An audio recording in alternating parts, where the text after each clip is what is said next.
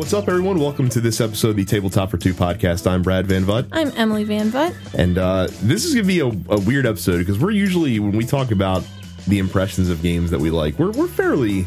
I think we're fairly nice, and we try to find the silver lining all the time. This is going to be a very different week because there's going to be a lot of games that we did not care for that we played recently that we're going to go over. A lot of misses. But we're going to bookend that with incredible positivity because in the back half of the show, we're going to be talking about our most anticipated games that are coming out in 2017. We both brought our own lists, unbeknownst to one another. Mm-hmm. And basically, we're going to, I guess, sell each other on something tells me there might picks. Be a few overlaps. Well, that wouldn't surprise me at all. So before we get into it, though, just a reminder, if you use Twitter, Facebook, or Instagram, you can find us at Tabletop for Two. Search us out and add us. You can also subscribe to the show on iTunes, Google Play Music, or any other podcatcher that you choose. We're on BGG. We have a guild. It's number 2623. We're on Periscope at Tabletop for Two.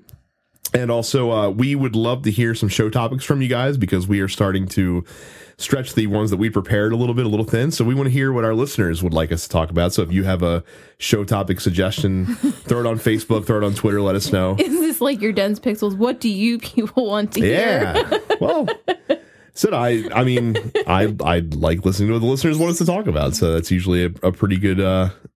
I love, engaging with you guys, and that's, we're doing this show for you, not for us. So, definitely let us know if there's anything. We're doing a little bit for us so we can talk about our favorite pastime. So, but yeah, let us know if there's any specific things you guys would like us to talk about, and we'll definitely consider that as well. Okay, so let's start with some positive stuff.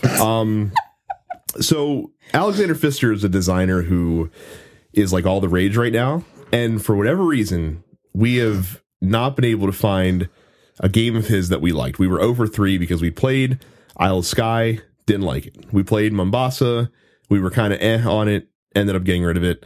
We also played Oh My Goods, which I believe was also, if I'm not mistaken, and we're kind of on it and ended up getting rid of that as well. So I wasn't running out to get Great Western Trail right away because I'm just like, maybe his designs just don't jive with us.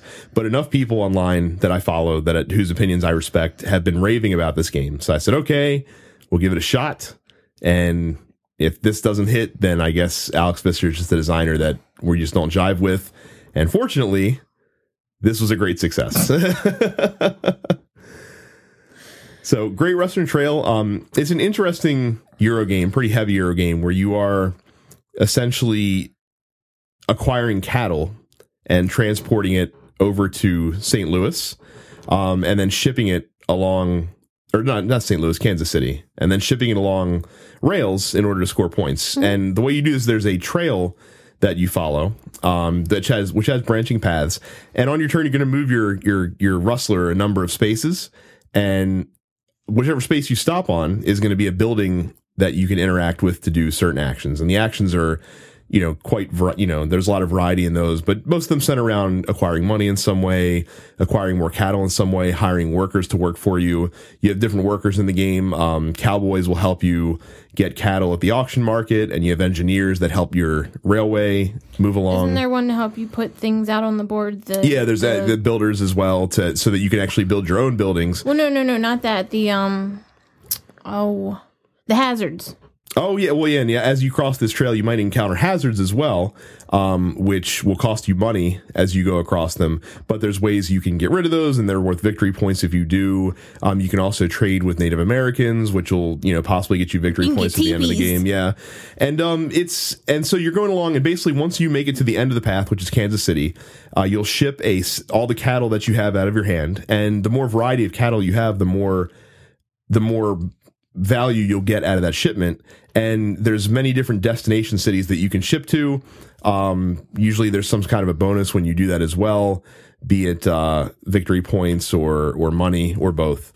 And then your guy starts at the beginning of the trail and you go again. And it's important because as the game goes along, more and more buildings are going to get laid out on the trail, which is going to change the different options and different strategies available to you. More and more hazards too. More and more hazards as well. Likewise, your opponent's buildings can potentially be hazardous. You might have to pay like a fee as you cross over those as well. They get a little expensive too. They do get some very expensive.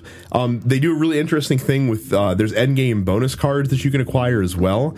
And this is kind of cool because you can basically commit to the bonus, to playing the bonus card. which gets it out of your deck, which is important because it's kind of like a dead card that floats through there. But if you commit to the bonus, then there's a chance that you might lose points if you don't fulfill it at the end of the game. And it's each resource that you have at the end of the game can only be used to fulfill one of the bonus cards, which is kind of a cool thing as well. It's a hard game to describe. It's got a lot of very heavy working parts, but it comes together really smartly, I think. And for 2 players, you can knock it out in anywhere from 60 to 90 minutes. I think it was closer to 90 for our first play, but I feel like that we'll get now it that down we know with what's time. going now on. we know what we're doing a little bit. It'll be a little quicker. Yeah, I thought this game was really fascinating and really interesting in how all the mechanics jive together.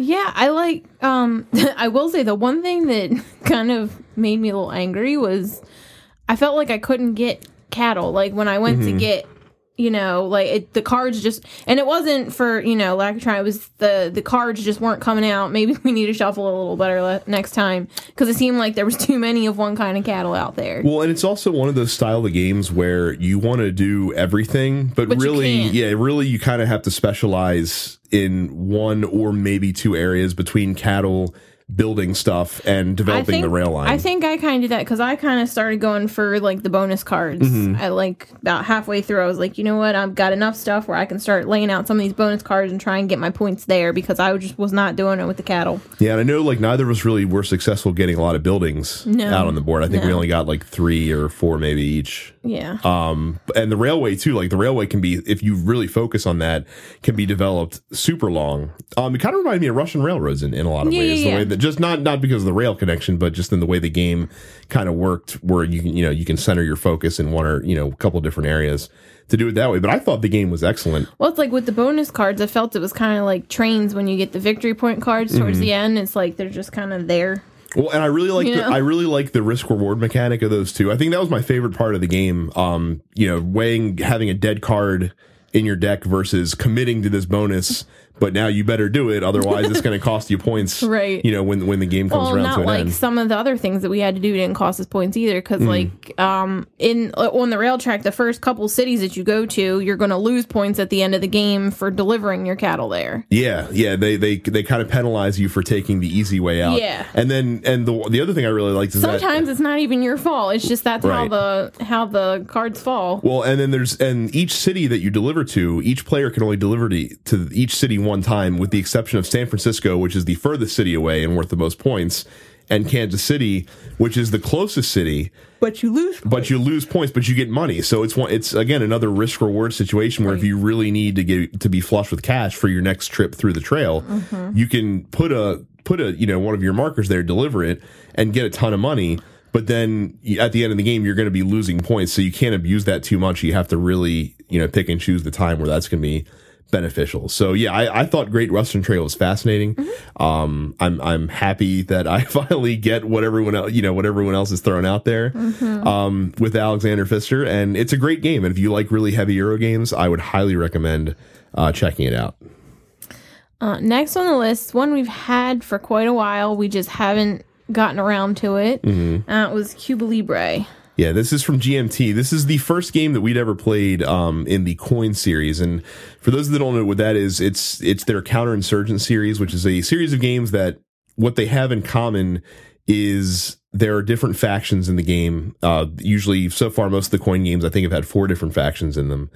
And what's interesting is that there's these event cards that flip over every turn, and the event cards have a order of priority because only 2 factions are going to get to act on every turn. And whichever the first faction is that acts, what they do on their turn determines what's available for the second faction to act. That was one of the things I actually liked about this game, because there wasn't much that I did. Yeah, this one I was really hoping that Em would like it. I'd heard that Cuba Libre was the best of the Coin series to start with. We played the game. We didn't use the bots because there's 4 factions in Cuba Libre. Basically, you have the option to either have each of you control one faction, and then there's an automated process that the game uses for the other 2 factions, or you can each control 2. They recommend in the rulebook that you each control 2 to start the game. That's what we did, and we couldn't even get the game finished because it was just kind of plodding along. Em wasn't really enjoying herself. I enjoyed myself a little bit more than she did, I think. I found the game enjoying system myself at all. Yeah, you weren't having a good time because you're trying to basically each faction has a specific victory condition that it's trying to achieve, and you're trying to spread out your influence across the board in a way. I felt like it was unattainable. It's not unattainable, and I'm sure it is, but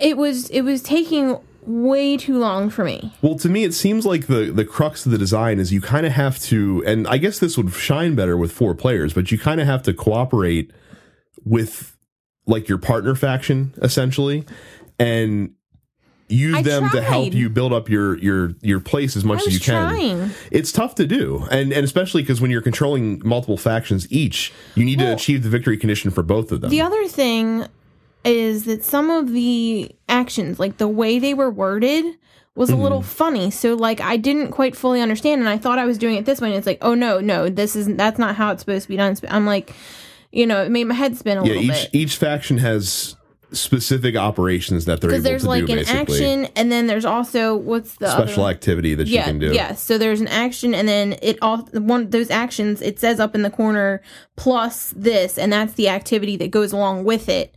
And I mean, and the thing that I found most challenging about it is it was a hard game to teach. Like Em said, we'd had this game for a while, and I swear I've read the rule book like 3 times. And normally I'm really good at kind of, grokking what the game's about just from reading the rules.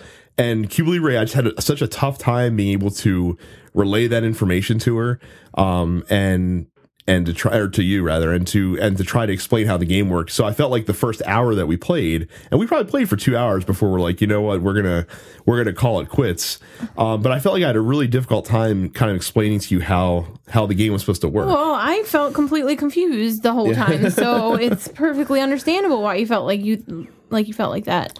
And I was, I had pre-ordered, I had P500 at Colonial Twilight, which was the first 2-player Coin Series game they're coming out with.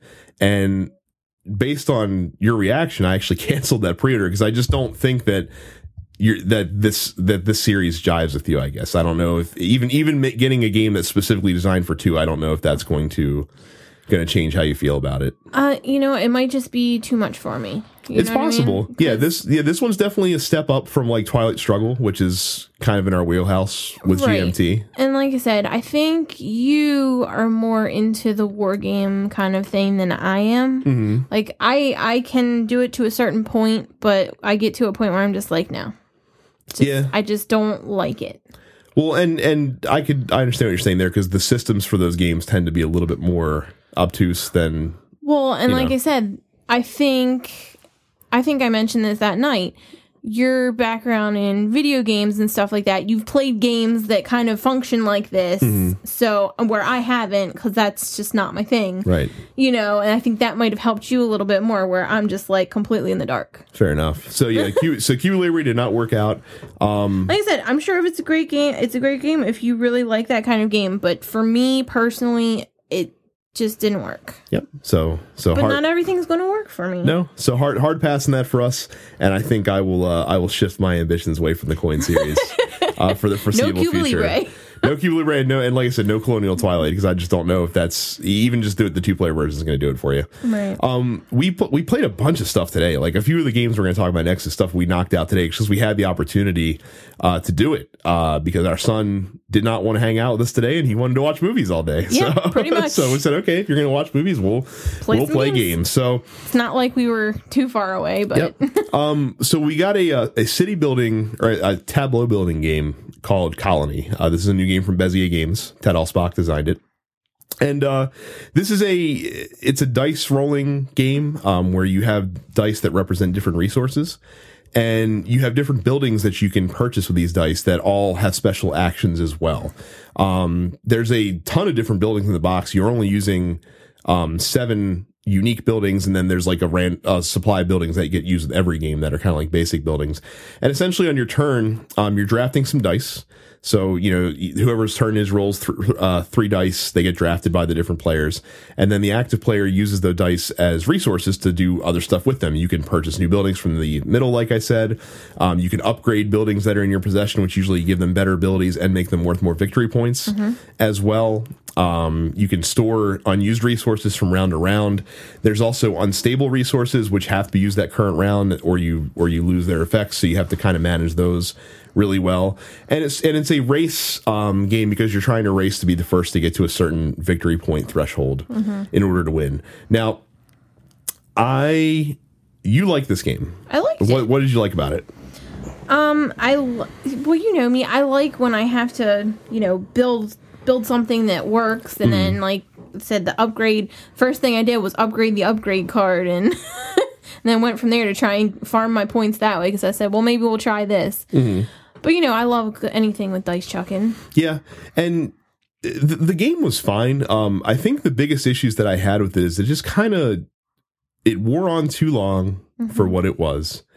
And the whole game just felt kind of mundane to me. Like, I felt like you were just kind of going through the motions every turn. Well, and I felt like when you hit the threshold, it was very anticlimactic. That too, yeah. It's because it really is like, as soon as someone gets to that threshold on their turn, they win. That's it. Like, it's there's not even equal turns. It's just like, I win. Yeah, no way for the opponent to possibly have like one last turn to to do something, that sort of thing. Right. I think the biggest issue that I had though is that it and ironically, we had played Roll for the Galaxy rather the night before we played this. We played Roll for the Galaxy last night. We played Colony today. They're sort of similar in how the game works, but I think that Roll for the Galaxy is so much more of like a clever game and just a better design game. Like, if you gave me the choice between these two and I liken them to one another, well, it's more meaty. Right. I would choose Roll for the Galaxy every time, but they took about the same amount of time. Like, they both took about 45 minutes to play, give or take. And I just feel like that the decisions in Roll and the choices that are offered to you in Roll for the Galaxy are much greater than in Colony. Now, I'm willing to give Colony another chance because, like I said, there's a ton of buildings in the box, and I'm sure picking different buildings changes the strategies quite a bit and might offer more synergies. Again, we were just going with the intro game, using the buildings they told you to use in the game. But yeah, just that first play did not really do anything for me. And I felt bad because it's rare that it's much more rare that you like a game a lot that I don't particularly care for. But that's just kind of how I felt with this one. Like I said, I liked it, but it got to like you said, it did feel like you were going through the motions. I said I enjoyed the kind of like the time crunch aspect where I'm trying to get to the 20 points, but well, and then another issue I have with it too is that I feel like that Roll for the Galaxy gives you a little bit more control over what you're doing, whereas one of the buildings that I got in Colony was this thing called a prize safe, and when you get the prize safe, you roll 3 dice and you keep the lowest value, and that's how many victory points the prize safe is worth. And then when you upgrade it, you roll 3 dice again, and this time you keep the highest value. Well, of course, when I upgraded my prize safe, I rolled a 6, which is the best that you can do, and it just seems that's a very cheap cost for a 6-point building, especially in a game where you're trying to get to 20 points. And if I was lucky enough to roll that 6, had I been unlucky and rolled like 2 1s and a 2, when I upgraded it, then that would have been, set me back and probably would have let you win. Like that building literally probably was the difference in the game. And I get it. It's dice. There's going to be luck. You can't control that. Yeah, because you had a 3 on there before, and then you won by 3 points. So that was the difference in the game. But I feel like in Roll for the Galaxy, even though you are rolling dice, the things the tools the game gives you to alter those die rolls and change them to match what you want to do, I think give you a little bit more of a sense of control, even though in that game, of course, there is a ton of randomness because, of course, you're drawing random buildings and developments and planets and stuff like that. So that's I don't know if it's fair to compare Colony to Roll for the Galaxy, but I can't help but do it. And like I said, given the choice between playing Colony or Roll, I'm choosing Roll, 7 days a week and twice on Sunday. So that's where I came with it. I know you liked it, but yeah, for me, it was kind of boring. We're not gonna like every game. Speaking of one that, so the next one, we just played this before we recorded. Right. So we got La Granja No Siesta, which is the La Granja, the dice game, essentially. And this was a game that the first half of the game I thought was really, really cool. So this is another game where you have dice at the beginning of the round. One player is going to roll the dice. The dice have different resources on them, and you're going to draft those resources. So there's basically 6 different types of commodities that you can take.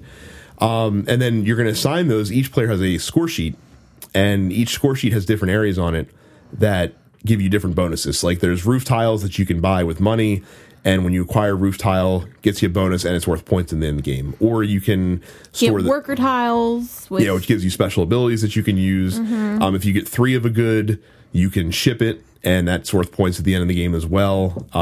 It's really clever design, a lot of different ways to do stuff. And I was, again, really enjoying myself for the first half hour we were playing. One of the commodities in the game, though, are these hats. And the hats move you along this track called the Siesta track. And the Siesta track is essentially what determines when you get to the end of the game, because one player has to reach the end of that track in order for the game to be over.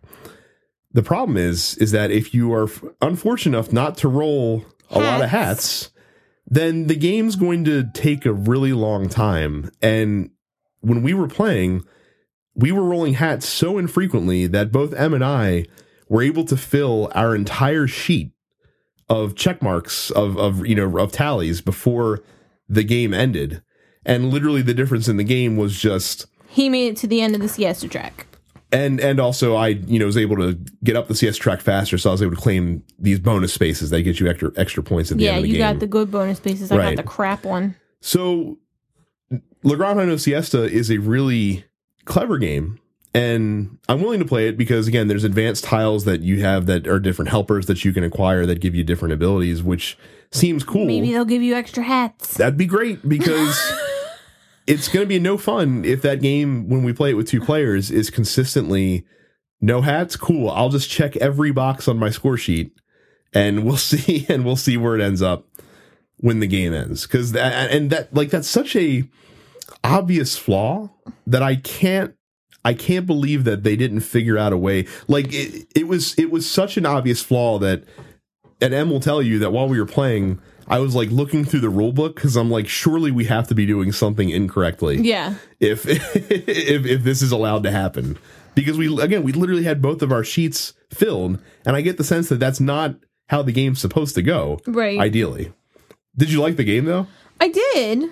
But like I said, I told you my suggestion. I said if they could make a die that has more than one hat on it, you know what I mean? Say one die has 2 hats instead of, one of the, commodities or whatever on it, or one of the things. Or like you said, you have one where it has if you roll this one, it's either a hat or this, or a hat plus this. You know what I mean? Something to give it a little bit more, because it's my suggestion was you have one side on each die that gives you both a regular commodity and a hat, so that if you happen to get that, then more hats will be prevalent in the game and will hopefully advance the game a little bit quicker. And like you said while we were playing, the game just took too long. This game with what it is should be a half an hour game. There, he's flipping through the rule book thinking we're doing something wrong. I'm like, hun, come on.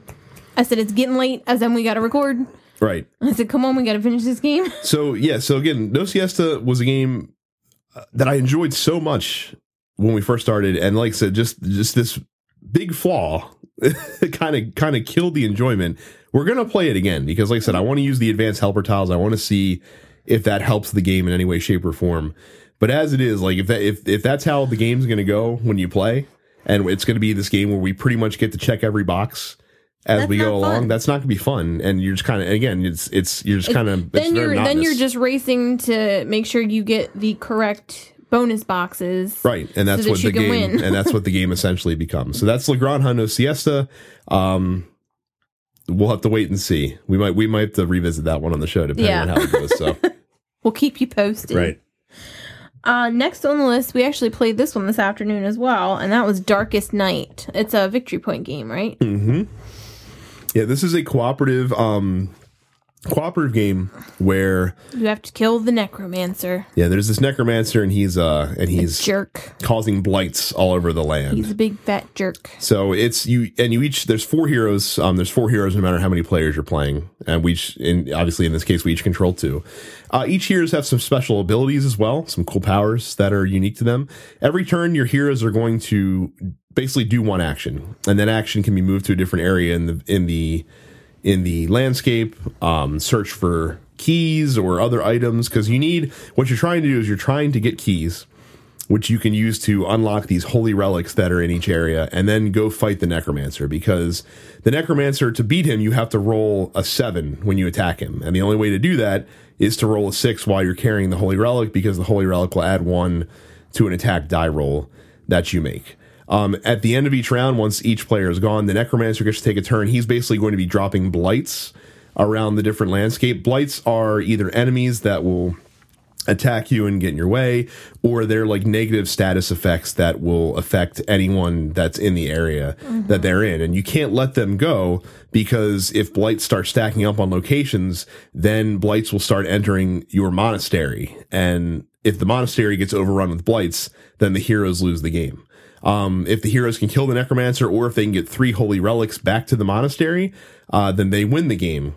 And that's pretty much what it is. It kind of reminded me of some of the States of Siege games, except that instead of you defending a central location, it's actually you going to the different tracks and fighting off the foes on your own, basically. I thought the game was fine for what it is, but we both agreed that it's very, very fiddly. Because it also kind of felt a little basic to me. I can see that. I can see that, yeah. Because essentially your turn is, okay, draw an event card, do the thing on the card, and then pick one action to do. And that one action might be just move to a different location. Well, no, like I spent an entire turn having to activate a card. Right. Remember? And it was just like, okay, that sucks. That's the characters have different powers. Some of them are like battle tactics, some of them are like unique actions. I had the knight and the scholar. So my knight had an oath of, I forget what it was. It was the oath of something. And you literally have to spend an entire turn just to activate this card. Which I'm like, that's not fun. That's BS. It's not fun. And then like having to pay attention to the different blights can be a little harrowsome when there's a lot of them in one location, because again, they all have different status effects. I don't have to worry about that. My knight, your knight was cleaning house. My knight, she was a beast, man. She cleaned house. We did win. And so I like the game okay. And it's a game with like, it could take you 30 minutes to play it, or it might take you over an hour to play it, depending on how things kind of unfold. And I think I would have liked the game better. But like I said, it reminded me of a lot of games in the States of Siege series. And for what I'm looking for out of those games, I think that you can't get any better than Dawn of the Zeds. I think Dawn of the Zeds is like the pinnacle of that game mechanic. And I find the decisions that you have to make in Dawn of the Zeds a lot more interesting. In Darkest Night, I felt like it was always fairly obvious what you should do. The best course of action. And it's just a matter of, will my die roll succeed so that I can do this thing? And that's not a bad thing per se, but we look for a little bit more decision making, a little bit more hand wringing out of our co-op games. And so this one just didn't fulfill that. Now there's lots of characters, so that I'm sure there's a lot of variety in the way those can play as you go along. And that part's interesting. So I feel like there's a lot of replay value if you like what the game gives you. But for us, I think M nailed it on the head. It's just not complex enough for what we like to do. So yeah, that was Darkest Night. That one's a pass for us. Again, a fine game, but just not one that I think is going to strike us very much. Yeah. Next on the list is Concordia Salsa. We've actually had this one for a while as well, haven't we? Yeah, this is the expansion. I don't know if we've talked about Concordia on the show before. We might have mentioned it in passing a couple of times. That's the Mac Gertz game where instead of a rondel, it's sort of like a card or hand building game, because each turn you have a hand of cards with different actions on them, and you're going to play one of those cards and do the action on the card. And you're trying to establish different cities across. So you can get goods and across different territories, earn goods, trade them, acquire new cards. Because the thing that I think is fantastic about Concordia is the way the scoring works. It's all done at the end of the game, and it's based on the different cards that you acquire during the game, which each score specific categories, like having settlers on the board or having cities established in certain areas, or that sort of thing. Concordia Salsa adds 2 major mechanics to the game. It also adds a new map, which I appreciated because it's one of the maps is a very tighter area than some of the other maps in the game, which works great for 2 players. It adds salt, which is a wild resource, which is a wild good that you can use in place of any other good, which is pretty nifty. And it also adds these forum tiles, and the forum tiles are tiles that you can acquire whenever you play your Tribune card, which is the card that lets you pick up all the cards you discarded. And based on how many cards you're picking up, you can select one of 4 tiles that are on this board. And the tiles vary between either one-shot effects that you can use whenever you want, and then they're done, or permanent effects that give you a special power that you can use for the rest of the game. I liked it. I liked it a lot. And I think the thing I liked about the cards, or about the forum tiles the most, because, I mean, having a wild resource, the salt is pretty standard fare, and it works pretty well for what it does. Right. The thing that I liked about the forum tiles is that none of them felt overpowering to the point where you had to chase after them, but it was always nice to have them because they did give you a nice boost up, especially the permanent tiles. If your strategy happened to be steered in that direction, well, I think I had, I don't remember which one I had, but didn't I have one that if I got this good, I got a bonus of that good as well, and, something like that. And, it's like you said, it's not anything like major, but it really kind of helps. Just a nice supplement, and just one extra thing that you can pay attention to in that game. Just because the game, when you're playing regular Concordia, not that it follows a routine, but you can find yourself kind of doing the similar things as you go around. So the forum tiles just give it a nice little bit of variety that you can throw in there that I think the game is better for. So I would say that, I mean, Concordia is, I think, an underappreciated Euro game. I don't think it gets quite enough talk as it deserves. And if you're a fan of the game, I would say the Salsa expansion is a no-brainer. You should definitely go out and check it out. And it's very, very good. I like it quite a bit. Mystic Vale is the game that I've had my eye on for a little while, because I find it fascinating that they have this the thing that everyone likes about it, which is the card crafting system. So if you don't know what that is, Mystic Vale is a deck building game, but it's not really a deck building game because you're not acquiring new cards per se. You're acquiring new pieces for your card. You're acquiring new fragments of cards. The game comes with these plastic transparent cards that are divided into thirds, and each of these transparent cards have an action or like a number of resources that in 1/3 of the card. And all the cards are sleeved, of course. And when you acquire these new card fragments, you actually slide it into the sleeve of one of your existing cards, which makes a new card that has all of the abilities combined, essentially, of the different fragments that are on there. And you're doing this in the purpose of getting victory points. There's also Veil cards. There's different symbols that some of the cards have that you can spend to get these Veil cards, which are permanent cards that go in your tableau, which will either get you a special ability during the game or victory points.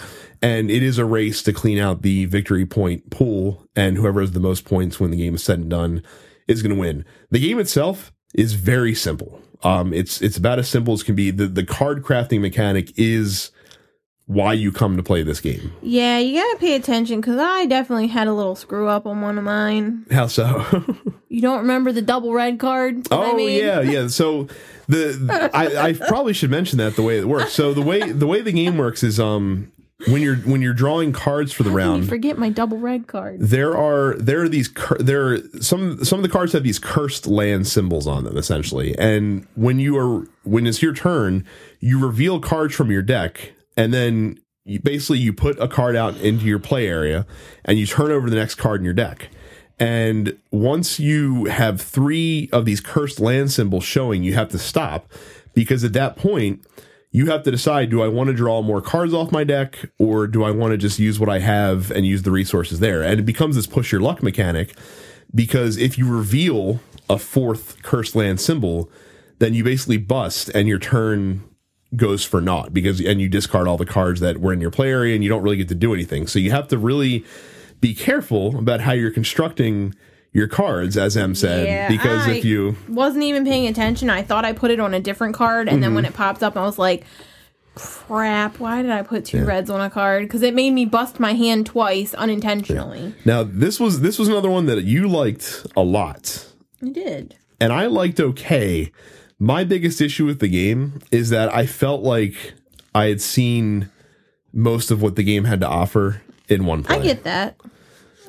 I can understand your fears there, and I can understand, do you think that we're really going to replay it a lot? Because it is fairly simple, you know, but it's one of those games that it kind of reminds me of, and I told you this too, it kind of reminds me of Ascension, where when we first started playing like heavier games, or well, strategy games in general, we really liked Ascension because it was much more complicated than anything we had ever played before. Well, and I'm not going to lie when I say it was one of like 3 games we had at first. Right. But I'm saying, but we played it incessantly because we had never gotten that before. And then once we played more, especially more intricate deck building games, we don't play Ascension as much because it doesn't have as much meat as those other games do. I wouldn't mind going back to the newest one again, though, soon, because I really liked that one. Right, and I feel like the Mystic Vale is a game that if we had first played this game like 3 years ago, we would have thought it was amazing. But because we play it now, having all these hundreds of other games that we played under our belt, we're like, this is okay,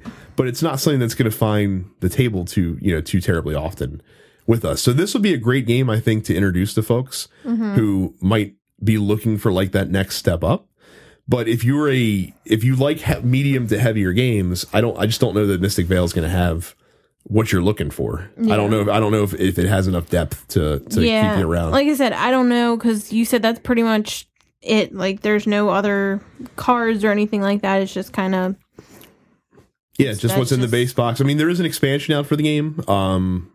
But I don't know if I like it enough to want to go get it. Right, right. So. And like your golden rule with expansions is to not take an okay game and make it good. Right. Well, again, I don't even think that Mystic Vale is a bad game per se. I just think that it's... I said okay. Yeah. I didn't say bad. Yeah, I said okay. I just think it's best served with a crowd that is not us, honestly. Like, I think we're just too... We like heavier stuff than Mystic Vale can provide. So is that going on the shelf? We'll see. It might be one of those ones that we'll keep around. We do need space on the current shelf. That's true. It's a good point. So, yeah, I don't know if we'll get rid of Mystic Vale or not, but I don't see it being played too terribly often. Yeah. The last game, and we're going to bookend it with one that we really liked, and this was a pleasant surprise because I didn't really know what to expect from this. This is World's Fair 1893. Now, J. Alex Kevern designed this game, who also did Gold West, right? Which is one of our favorite underrated games. Aren't you proud? I'm learning. Yes. I'm paying attention. World's Fair is I had to lose a valuable piece of knowledge to keep that one. Okay. World's Fair is it's an area control game combined with some set collection, where you have this Ferris wheel board around that are different colored areas that, there's like engineering and manufacturing and something, whatever. It doesn't, there's 5 colors. There's 5 colors. And there's cards that get dealt to each of these areas. So on your turn, you each have these group of follower cubes. You're going to place one of your follower cubes onto the area, and you get all the cards that are in that area's pool, basically. And then you're going to deal out new cards to that area, but also to the 2 areas that are adjacent or clockwise adjacent to it as well. So the different cards that you're getting correspond to the different colors as well. And what you're trying to do is collect sets of these tokens, because there's going to be 3 scoring rounds each game. And whoever dominates control of each of the colored areas not only gets some victory points, but they also get to cash in a couple cards that match the color of the area and get some tokens instead. And it's one of those things where you're trying to collect sets of unique tokens, because if you can get a set of all 5 tokens, it's going to be worth 15 points at the end of the game. Whereas if you only get like a set of 2, it's only worth 3 points. They get as exponentially bigger the more unique tokens that you have. You also have these midway tickets that you can acquire, which are worth a point each for each scoring. Plus, and they're that's also what advances the round. Right, the time track along. And you also have, I guess, luminaries or inventors that you can acquire as well, which give you special abilities, usually that involve the placement of extra followers that you have to use on your next turn. Yep. As you go. Like I said, once you've done 3 scoring rounds, you look to see who has the most victory points, and that person is the winner. And that person was me. That person was you. Not by much, though, was it? No. Okay, it was close. I wasn't expecting much from this game. Not quite as close as our roll game last night. Yeah. I wasn't expecting too much from this game. Comes in a small box. It looks very unassuming, but there was quite a bit of strategy that you can employ in this one, because you really do, when you place those followers every turn, you have to balance, all right, I really need to get control of this area, but I really want these cards that are in this other area. That's the thing. Like, my biggest thing, I was like, I wasn't really paying attention to the set collection aspect of it at first. And then I was like, oh crap, I have all this. I was like, I don't have any of these 2 colors. I was like, I need to jump on it, which luckily for me, you had been going hard at them all game, so I knew you were going to back off. So it kind of made it a little easier for me to get in there. Yeah, and we've talked about area control games with 2 players, how sometimes they kind of miss the mark because you don't have that third person to offer competition. This one was good though, because this one gives you so many other ways to try and move people. Like, you can move people if you say, oh, you know what, I'm pretty good, we're getting down to the last turn of this, I can see that, I'm going to have control of this, but I have this card and I can move my worker over here to kind of screw you over out of some points or whatever. Right, but at the same time, if you do it too early, then your opponent could theoretically catch back up again. Right. And just balancing acquiring the specific colored cards versus controlling the areas. It's really smartly done. Yeah, it had a lot more teeth than I expected it to have. We hardly recommend World's Fair 1893. It's a great game. And for us, it falls in like kind of the power filler area, because you could easily play this game within under 45 minutes with 2 players. It'd be no problem. Absolutely. Especially once you know what you're going, because really the turns are like bam, bam. Like it wasn't, not a lot of downtime. I really feel like we can get this down to 30 minutes. We probably could, because it's one of those things that you don't have to mull over. Once you get toward the end of the round, you might ponder your moves a little bit more, because you know it's coming down in the nitty gritty. And it's also, in this game, anticipating what your opponent's going to do as well, because that's what I found I was starting to do late, when a lot of the midway tickets were out on the board, and I was like, all right, what's Em going to do? Like, what's she probably going to do here? So I might only have a turn or 2 left. So I got to do this. Yeah, World's Fair 1893, a much more meaty game than the box would have you assume. That is, we really liked it quite a bit, and I'm glad we do, because while I was punching it, our son grabbed the Ferris wheel board and accidentally bent it over his head. So I was kind of hoping that we wouldn't have to trade this, because that might be more difficult to do. But I don't think this one's going anywhere anytime soon. It was a pretty solid add to our collection. So that was a very extended look at impressions, because like I said, we played quite a bit. If you guys could see our unplayed games list, you'd be like, Jesus Christ, because like we have a lot of stuff. So the last couple days, he's like, what do you want to play? I'm like, what's on the list that you've read the rules we can get through? Yep. Let's do it. We did quite a few. So we're going to take a quick break, and we'll have a much happier topic, because we're going to talk about the games we're most looking forward to that are coming out in 2017.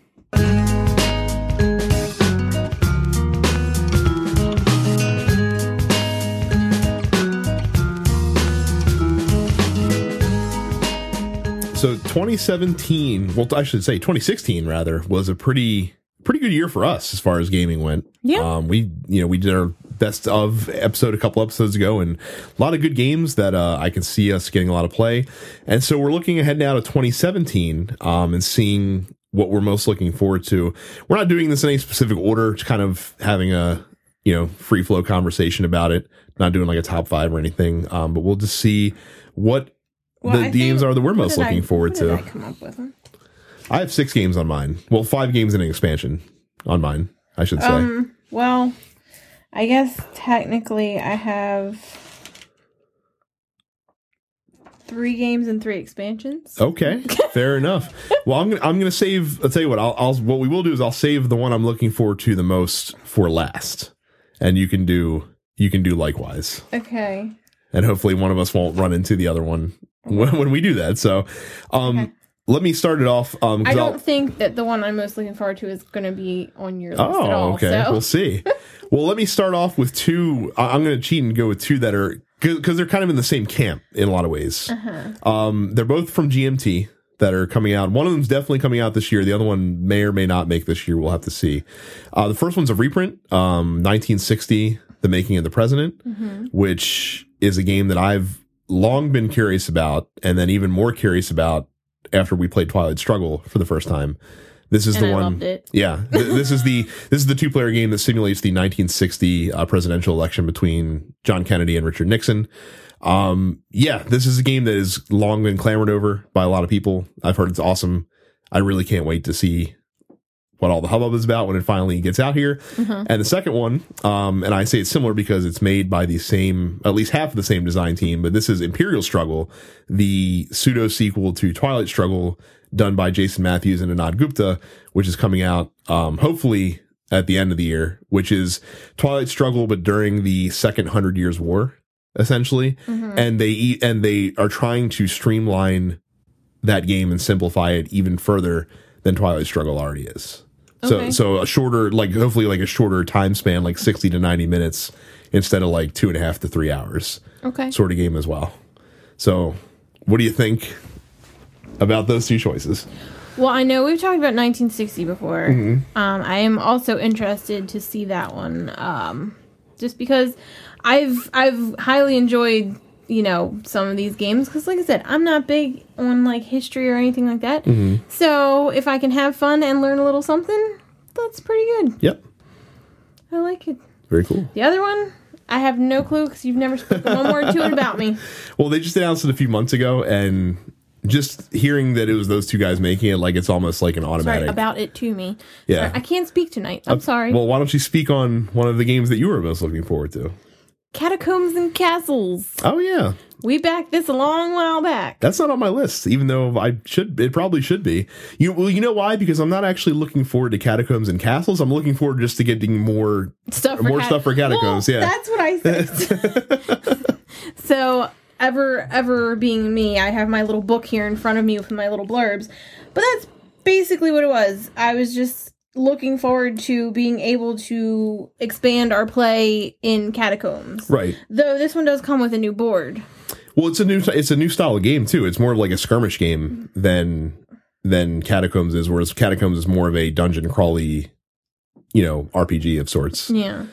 But yeah, I'm looking forward to it because good stuff. Yeah. Should be here in a couple months, hopefully. Fingers and crossed. I'm excited because we'll have our new table. Yeah, by we'll then. have our flicking table to be playing excited. on. That's gonna be great. We should have it this week, guys. We Fingers will crossed. let you know. We will. Okay. Yeah, that's, like I said, not on my list. I guess that's a little bit of a surprise. Well, since you have so many expansions, let's talk about expansions. Why don't you throw some expansions out at me? Well, this one is not really, well, it's an expansion, but not. So you should probably know which one it is. Do I? Arcadia Quest Inferno. Oh, okay. Because it's a standalone, but you can use it with it, and yeah, I thought about putting that on there as well, but I guess I'm not. I'm happy. I'm looking forward to it, but I'm not as excited to play it because I already kind of know what I'm going to get out of it. You know what I mean? It's not going to be too much different than. I just really love Arcadia Quest. Yeah, so do I. I can't help it. Would you say it's our favorite, co-op, or not even co-op, but our favorite dungeon crawl? Yeah, because we punch each other in the face in that one. Yeah, it's good times. I love it. So yeah, that should be pretty cool. I'm just looking also forward to all the stuff that we're going to get when that comes in as well. Well, and I was looking because it's been a while since I really kind of looked at it. And it's got some other new things in it. Like where we were playing the Beyond the Grave and they have the tombstone cards. This one has, you can basically corrupt yourself to get better stuff. And then, damnation cards, whatever it's damnation cards, and then there's angels, which can assist you to, But they can also turn evil if you don't, if you ignore them. Yeah, basically. So that's it's going to be interesting. Well, with Arcadia Quest, I'm looking most forward to the dragons that they have in the game. They have these. Which ones did we get? We got the frost dragon, and the flame. I think possibly. I don't remember. I don't know, but they look pretty cool. Are you sure you're not thinking about Valeria Card Kingdom? No, I'm definitely thinking of this because it's and the dragons are cool because they're like these one-off scenarios with these super powerful Dragon Monsters, which should be really neat. I'm Yeah, so should be a lot of fun.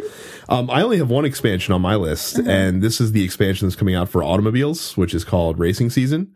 Automobiles is one of those games that, again, I think kind of flies under the radar, but it's a really cool bag building really like racing that game a lot. And actually, we taught it to one of our friends who's not really as into gaming as we are, and he loved it too. Well, but because it's so, there's nothing like it. Like it's Orleans compared, with Formula D, basically. It's simple enough that you can teach it to anyone, but it's complex enough to keep like people like us. Hey, let's play this. Let's see what we can do this time. And like I said, this will come with new tracks, new cards. That's all I need. Like that's all I want out of this expansion, and that's going to be great. So I'm looking very forward to that as well. Well, speaking of Valeria Card Kingdoms, that was one of the other ones. Yeah. So we were just talking about this the other night because I'm so excited. I love that game. I don't know what it is about that game, but I just love it so much. You like it more than I do. I like it. I'm not as in love with it as you are, but I am looking forward to the expansion because I think anything you can do to add more variety in that game is definitely a plus. And you're getting more domains, more citizens. You get 2 new monsters. I want to see how it goes. I'm looking forward to it. Yeah, and like I said, games like that, I need the diversion strategy. Like I need the extra cards and the different options as far as that goes. So yeah, I will be happy to get that as well. Just because I think it'll make that game way better. What was the other expansion that was on your list? Arkham Horror. Oh yeah. Oh, you mean all of the Arkham Horror expansions that are going to come out? So yeah. So we finally, after the 9th try, found an LCG that works for us. Yeah, we've talked about that, and I love it. And I'm so excited that we played it 2 or 3 times now. And every single time, I'm just like, oh, this is great. He said, oh, hey, look, there's a subscription service. So every time a pack comes out, we can have this, and it automatically takes the money out and ships it right to us. I was like, yes, let's do that. Yep. So, yeah. I like it that much that I was like, yes. Yeah, so there should be 12 of those that are going to be happening this year. So excited. So we will be building up our Arkham Horror card pool as well. Another game that was on my list, this should be as no surprise to anyone who listens to the show, Lisboa, which is going to be the new game from Vital Lacerda, which we backed on Kickstarter. We talked about it a little bit ago, a couple episodes ago in depth or in slight depth, so I'm not going to go too far into it, but he's quickly climbed the ranks as one of our favorite designers. And I'm looking very forward, and I'm also looking forward to getting another deluxe box from Eagle Gryphon that's really overproduced and probably doesn't need to be as glorious it is for this Euro game that's coming out soon. So Lisboa should be pretty cool. I actually have season 2 of Pandemic Legacy on here. Oh, I didn't even think about that. Why didn't I remember that was coming out? I don't know. I'm looking forward to that as well. I really, really enjoyed the first one, and yeah, like you said, we'd never really played the Legacy style game. I think that's what really got me. Like, I enjoyed the decision making that we had to do, saying, okay, we're going to change this to this and do this. And yeah, it was good stuff. Well, it's funny that you mentioned Legacy style games because the other 2 games on my list are both Legacy style games. Oh, Lord. So the first one is Charterstone. This is the new Jamie Stegmaier game that should hopefully be out by the end of this year. Okay. Where you are building over the course of many games a village, and you're putting out different buildings onto this board. It's a worker placement game. It's interesting because it can play from 1 to 6 players, and then when it's all said and done, you'll have this unique Euro game that your copy is different from any other copy that you can just continue to play as a regular game after that. So which you cannot do in Pandemic, which is, I think, one of the big knocks. I don't want to say it's a knock on Pandemic because, again, we played Pandemic 20 times, and I think that's a pretty good rate of return for any game. But just being able to revisit 20 out of 24. Yeah. I mean, come on. But being able to revisit Charterstone after we're done unlocking stuff in it, I think, is a really neat part of the Legacy series that kind of, I mean, Risk Legacy did it, but we don't have Risk Legacy, so we don't really have a game. We all know my feelings on Risk if you guys have been listening. So yeah, Charterstone I'm very much looking forward to, and I really hope that it's good, and I really hope that it's not so good that I'm going to want to buy a second copy just to play solo, if you can do a solo version of that as well. You kill me.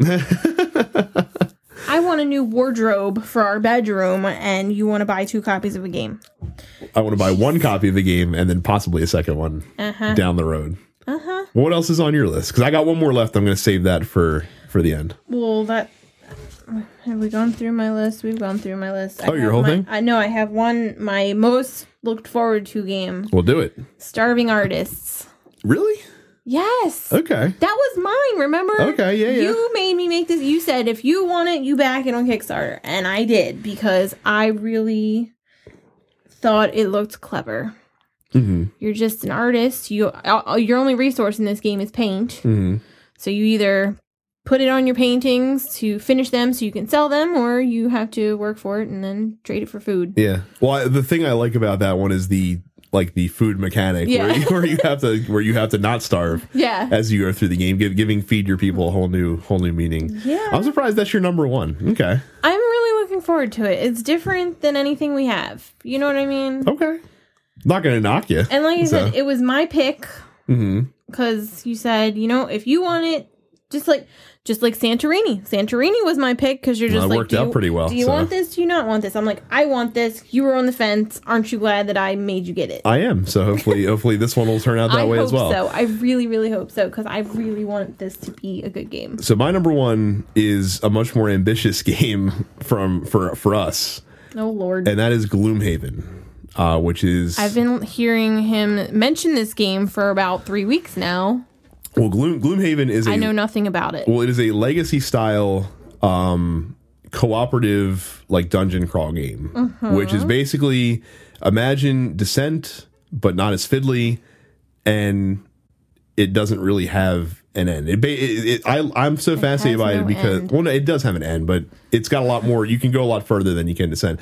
I'm fascinated by this because, to me, it really kind of looks like Diablo, the board game, in a lot of ways. And that's where he sells me on it. Yeah. I mean, because here, let me sell you on the premise. So, oh God. So you go on these different quests. As you complete the quests, which scale based on how many players it is, by the way. Oh, sorry. When you start the game, you each pick a unique character that has a class that has unique abilities that are associated with it.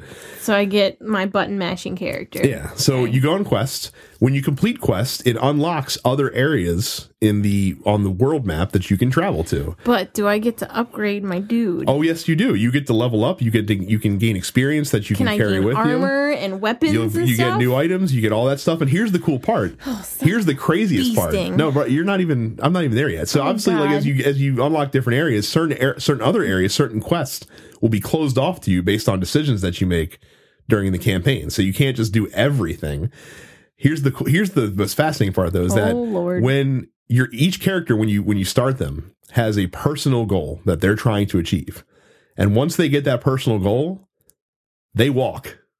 They leave. They're like, I did what I set out to do. I'm leaving. And you get to get another character that you can start with and roll out. And as you go through the game, you'll also unlock new classes of characters. I think there's 18 classes in total. So you have to start from scratch with somebody. Well, not from scratch, because as you complete quests, you make the town of Gloomhaven more prosperous, and you raise the level of the city. And as the city levels up, that basically shows the starting level for your character when you roll out a new character. Also, what's cool about it is that the game balances itself based on your character levels. So like if you roll in with a high level character and a low level character, then the game will kind of balance itself in the middle. So it really is Diablo the board game. It's really neat. Because we played like that until I leveled up enough for you. Yeah. And there's like global effects that can affect the game world based on things that you do. And you can actually roll multiple parties in the same universe. Like you can actually have one party and then you can create a different party with different characters that go on different adventures, but can still affect the world in a unique way. I didn't mean to talk for this long about it, but I wanted to get you as excited about this game as I am because it looks really neat. You know what I'm excited about? What's that? Kicking the crap out of the Reaper of Souls in Diablo. That's fair. We need to finish that. But but now you want me to play Diablo the board game, so I'm down. Well, I mean, Gloomhaven, it's just such a cool concept for a game. I really hope that it executes it well. And it's just really neat, and I'm looking forward to playing it. And I know that we say all the time that campaign-driven games tend to be the death of us, but I think because these LCGs tend to be the death of us. Well, campaign games also have a rough go of it as well. But I think the fact that the missions for this one tend to, I think commitment issues. Yeah, I think the missions seem like they're a little bit more streamlined in this one. So I'm hoping that we'll be encouraged to get out to the table a little bit more. So that is our list of what we're most anticipated, looking forward to. Let us know what you guys are looking forward to. Is there any games that should be on our radar? Any games that you didn't hear us mention, or are you particularly excited about any of our picks as well? Let us know online. And that's gonna be it for this episode. So again, just a quick reminder that we are an affiliate of the TNP Studios network of shows. Make sure to check out all the other great shows on the network, including Dense Pixels, The Nerdpocalypse, Black on Black Cinema, and Mouthful of Toast. And if you like the content that we're giving you, consider swinging by thenerdpocalypse.com/premium and dropping $5 on a premium subscription. It's just $5 a month, and that gets you access to over 200 hours of exclusive premium content as well. So definitely check that out too. Make sure you follow us online at Tabletop for Two. And I think that's going to be it for us for this episode. So thank you guys once again very much for tuning in, and we will catch you guys later on. Bye.